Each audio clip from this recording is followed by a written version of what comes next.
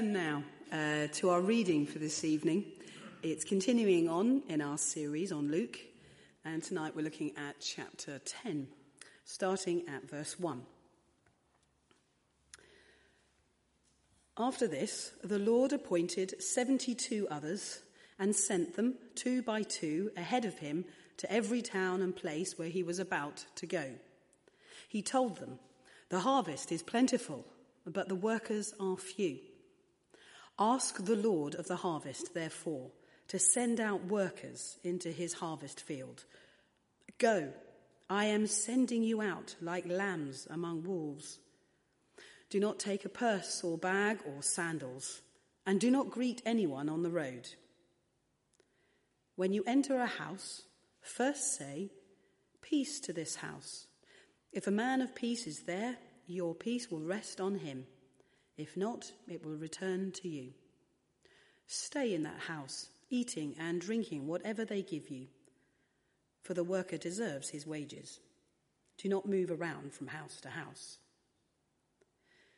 When you enter a town and are welcomed, eat what is set before you. Heal the sick who are there, and tell them, 'The kingdom of God is near you.' But when you enter a town and are not welcomed, go into its streets and say, 'Even the dust of your town that sticks to our feet, we wipe off against you.' Yet be sure of this, the kingdom of God is near. I tell you, it will be more bearable on that day for Sodom than for that town. Woe to you, Chorazin! Woe to you, Bethsaida! For if the miracles that were performed in you had been performed in Tyre and Sidon, they would have repented long ago, sitting in sackcloth and ashes. But it will be more bearable for Tyre and Sidon at the judgment than for you. And you, Capernaum, will you be lifted up to the skies? No, you will go down to the depths. He who listens to you listens to me. He who rejects you rejects me. But he who rejects me rejects him who sent me." The 72 returned with joy and said, "Lord, even the demons submit to us in your name." He replied, "I saw Satan fall like lightning from heaven. I have given you authority to trample on snakes and scorpions and to overcome all the power of the enemy. Nothing will harm you. However, do not rejoice that the spirits submit to you, but rejoice that your names are written in heaven." At that time, Jesus, full of joy through the Holy Spirit, said, "I praise you, Father, Lord of heaven and earth, because you have hidden these things from the wise and learned and revealed them to little children. Yes, Father, for this was your good pleasure. All things have been committed to me by my Father. No one knows who the Son is except the Father, and no one knows who the Father is except the Son, and those to whom the Son chooses to reveal him." Then he turned to his disciples and said privately, "Blessed are the eyes that see what you see. For I tell you that many prophets and kings wanted to see what you see, but did not see it, and to hear what you hear, but did not hear it."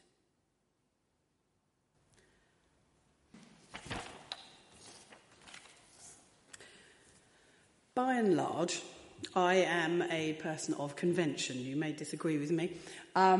And ordinarily, if I'm preaching, those of you who know me well will know that I like to have traditional 3 points in a sermon. It just feels right. But tonight I'm throwing caution to the wind, and I'm going for 4. Although having said that, they do sort of go in pairs, which seems appropriate in the light of this passage to go in twos when Christ's anointed go themselves out in twos. So perhaps on this occasion you might forgive me. Right. For those of you taking notes, I'll give you the first 2 points in as a double whammy. The first 2 points are commission and consequences. commission and consequences. We read in verse 1 of chapter 10 that Jesus appoints 72 others. Whilst the sending out of the 12 apostles can be found in other Gospels, interestingly, this commissioning is unique to Luke. There are a few things that need to be said here. Firstly, significance of the number. Now, what we have in the NIV here, it says 72. Interestingly, you'll see probably in your footnotes, those of you who've got your Bibles open, and certainly in my one at home, that you have a footnote that says that some manuscripts say 70. It seems quite interchangeable, 70, 72. I'll stick with a 70 for the rest of this. And it would seem it's not an uncommon variation. And 70 is a number not without significance and meaning. And I believe that just as Jesus was aware when he sent out the 12 in chapter 9, that he was linking these 12 with those of the 12 tribes of Israel, God's chosen people. So now we have 70, a number strongly and primarily echoing the number of elders who shared in Moses' ministry. We find this in the book of Numbers, chapter 11, verse 16, where we read, "The Lord said to Moses, 'Bring me 70, or in some cases 72, of Israel's elders, who are known to you as leaders and officials among the people. Make them come to the tent of meeting, that they may stand there with you.'" The Sanhedrin at the time of Jesus would also number this in the same way. The council of priests and scribes and elders were of this number, on the assumption that they were the successors of those whom Moses had chosen. Jesus now sets apart 70 as those guided perhaps not by the traditions of men, but by direct inspiration of their Saviour and the Holy Spirit, to point others to him. It needs to be said that it says some scholars, though refuted, as I say, it has to be said by some, such as Mayer, some of you may have heard of him, argue that for the Jews, 70 had come to represent all the nations of the world. So therefore, potentially, arguably, we also have Christ hinting at the universality of the Church of Christ. I'll leave that one with you to reflect on and ask Tim. Either way, from this point on, Jesus is working his way south-ish towards Jerusalem, towards his ultimate and inevitable purpose. Time is of the essence, and clearly the apostles are not to have a monopoly on a sending out commission. Others, as it says in verse 1, are to be sent out. The book of Acts, we think, refers to these others in its first chapter, in verse 15, where we read, "In those days, Peter stood up among the believers, a group numbering about 120. I'm pretty sure, if I'm honest, I imagine Jesus, this is up until very recently, I imagine Jesus sort of wandering around doing his ministry with pretty much just the 12 and a few extras, Mary Magdalene, those sorts of folk. And on occasion, he would meet with a crowd and do something rather wow and inspirational, but for the most part, just to be with a small group. But it's clear, actually, from this passage that in Luke that there is actually a significant number already following Jesus at this point, from which 70 could be chosen. I never really noticed that before. I don't know about you. Once again, it would seem I've underestimated Jesus. As with the disciples in chapter 9, as I referred to earlier, they go out in twos, as described in verse 1. Well, why? For fairly obvious reasons, and probably similar for the disciples. Firstly, for the practical need for strength, support, encouragement, companionship. But secondly, perhaps for accountability, so that they are less inclined to credit themselves with success should it happen. And thirdly, so that the community that they seek to extend is embodied by those that first share the good news of Jesus. Their commission is to go ahead of Jesus and prepare those that Jesus will meet. But this is to be done prayerfully. Jesus said, "Ask the Lord of the harvest, therefore, to send out workers into his harvest field." It is for the Lord of the harvest that they go out. This prayer reminds them that their mission is God's initiative and not their own, and also affirms that they must not only go out prayerfully, but go on being prayerful.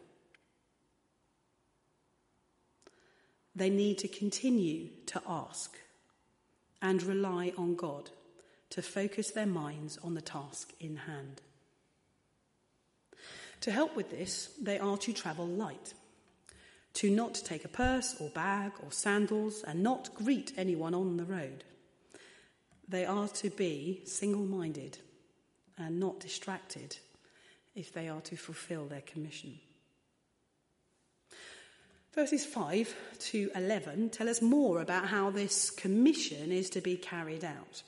Verse 5 says that their approach is to be one of peace.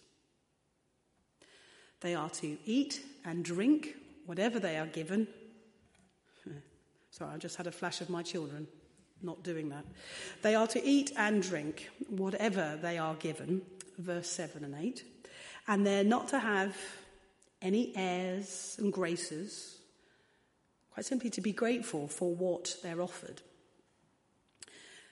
Potentially, this even extended to eating that which was not clean according to Jewish law. Clearly, sharing the gospel is about embodying Christ's humility and servant heart. Not worrying about things that can be sorted and not caring about things that, quite frankly, don't really matter. They are to reflect Jesus and his ministry. Verse 9, they're told to heal the sick and tell them that the kingdom of God is near. They are to have a regard for both the practical and spiritual needs of those they meet.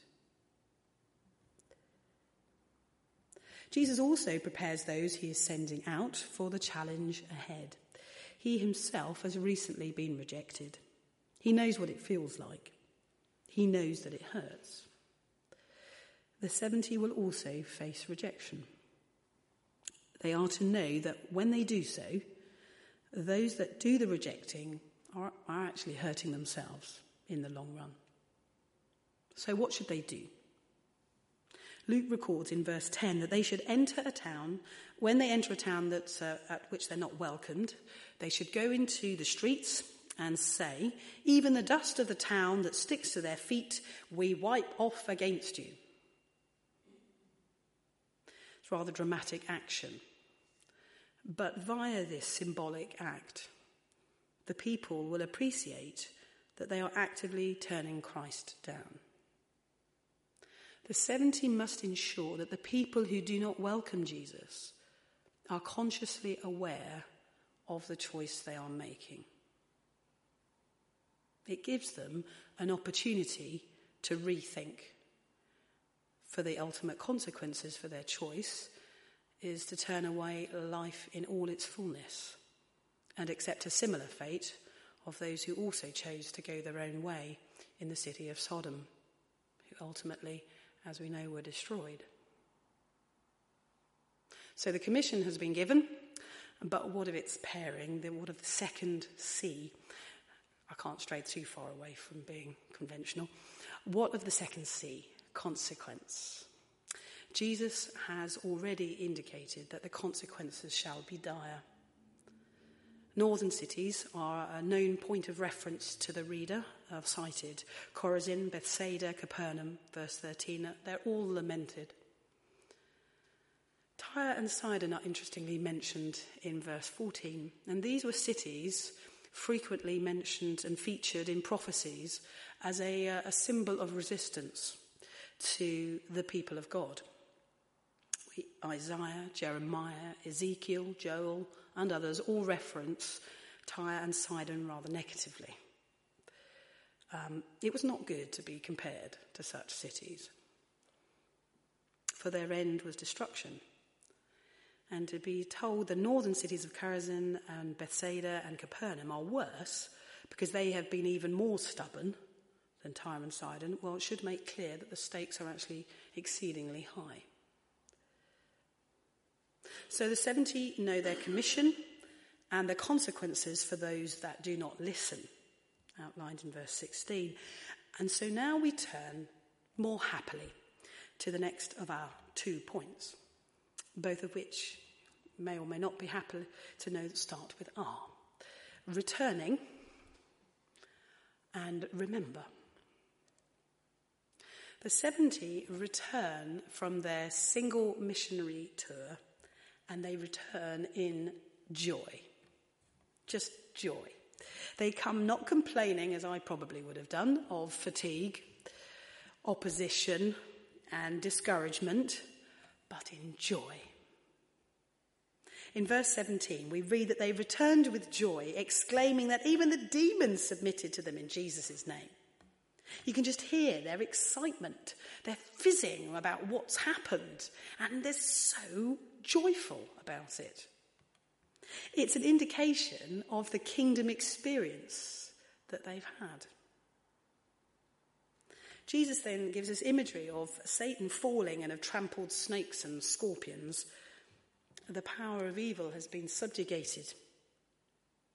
Interestingly, Jesus says to them in verse 19 that nothing will harm you. Now, personally, I don't believe that this is an indication that true followers of Christ are free from pain and suffering. Ideas like that have given rise to rather cultish practices of using snakes and such like in worship. That's not what we've got going on here. We must remember that it is through Christ's suffering that we are set free.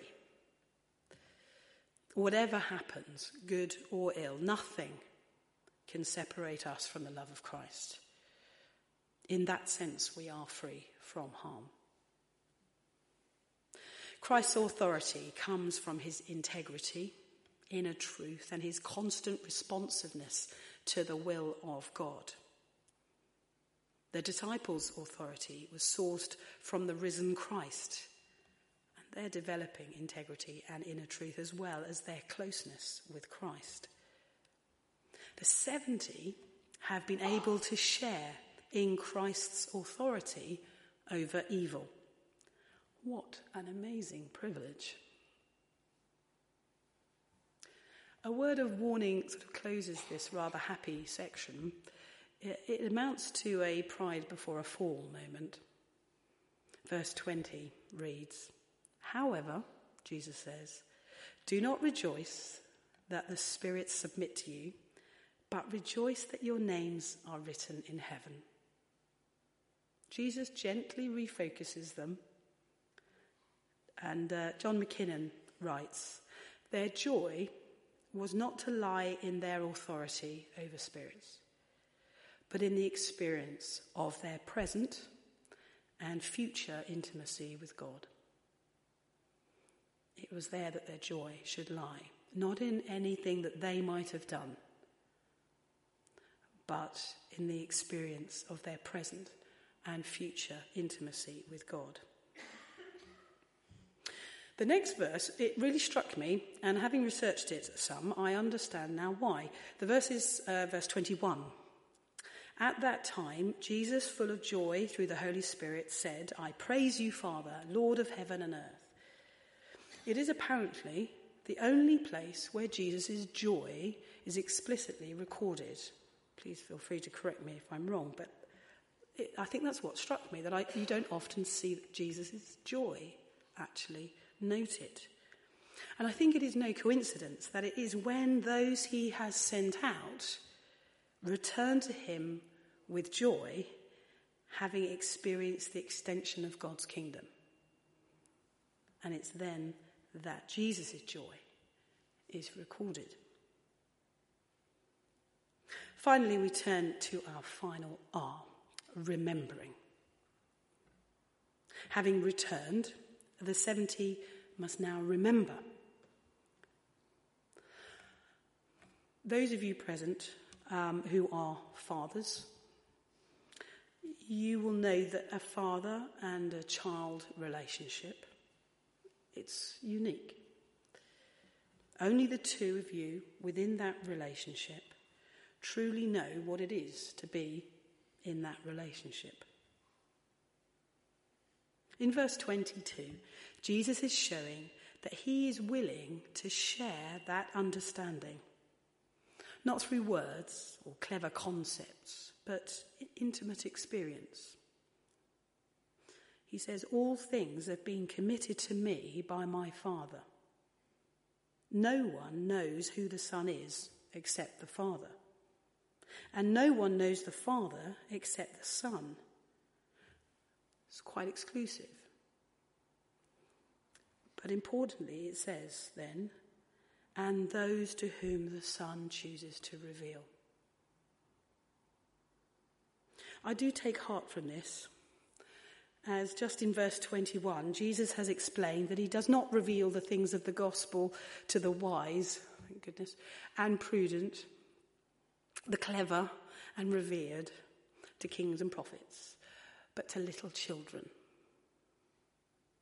Similarly, we read when Paul was writing to the church in Corinth, "For I resolved to know nothing while I was with you except Jesus Christ and him crucified.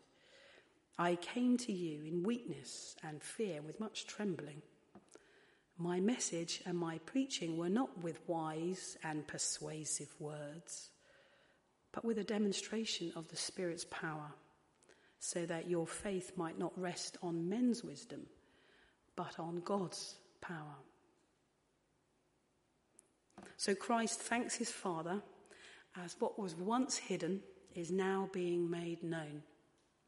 And the 70 are to remember what a privilege it is to be his little children that can share in this wonderful and intimate experience of knowing God as Father. There's so much here that we can be applying to ourselves. And I suspect I will miss things. But we too are called to, as you know, our Great Commission. We too are told, go. And like them, as McLaren writes, an overmastering impulse is always needed to overcome human reluctance and laziness. I think if you're not told, sometimes we just don't do it, even if it is the right thing. But we have been told, we have been given a commission to go and tell others of the good news of Jesus Christ, baptizing them in the name of the Father, Son, and Holy Spirit. And if we say, as we have been singing this evening, that Jesus is our Lord, then we must obey. And that goes for leaving the baggage behind. All too often, I think we drag it around with us. And it keeps us from pressing on with where God would lead us. And what's the baggage you need to leave behind if you're to be obedient to God's calling? We do not go alone. Phew. We are a family here. We are to support one another, encourage each other, be there for each other.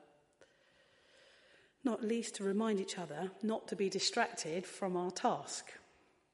Again, anyone who knows me knows how easily distracted I am. Quite frankly, at most tasks. It's a bit shameful, really. But let's help one another in our own commission to make Christ known in our community. Well, as for consequences, hearing of those cities should make our mission all the more imperative. If you're here and in all honesty, you wouldn't say Jesus is your saviour, can I encourage you to think again? Ask questions, find out who he is, and don't let this opportunity this evening to know Jesus slip through your fingers. Returning, the 70 new great joy. We too can have an insight into that deep joy that comes only from knowing Jesus and sharing his peace with others. It takes courage and trust in him who says, I will never leave you nor forsake you. It's okay, you don't need the baggage, for he has all you need. When we do his work of meeting the practical and spiritual needs of those we meet, we share the peace and love of Christ, and deep joy can be in our hearts and on our lips. Remember, like the 70, as Mackinnon wrote, to be a disciple is to be truly blessed. Luke invited the members of his community to live with an awareness of their privileged situation. We too are truly blessed. We've been invited to know the Father as his child. That Christ died for me, died for you, so that we might know his Father, unimpeded by our wrongdoing, so that ultimately our joy may be complete when we meet him face to face.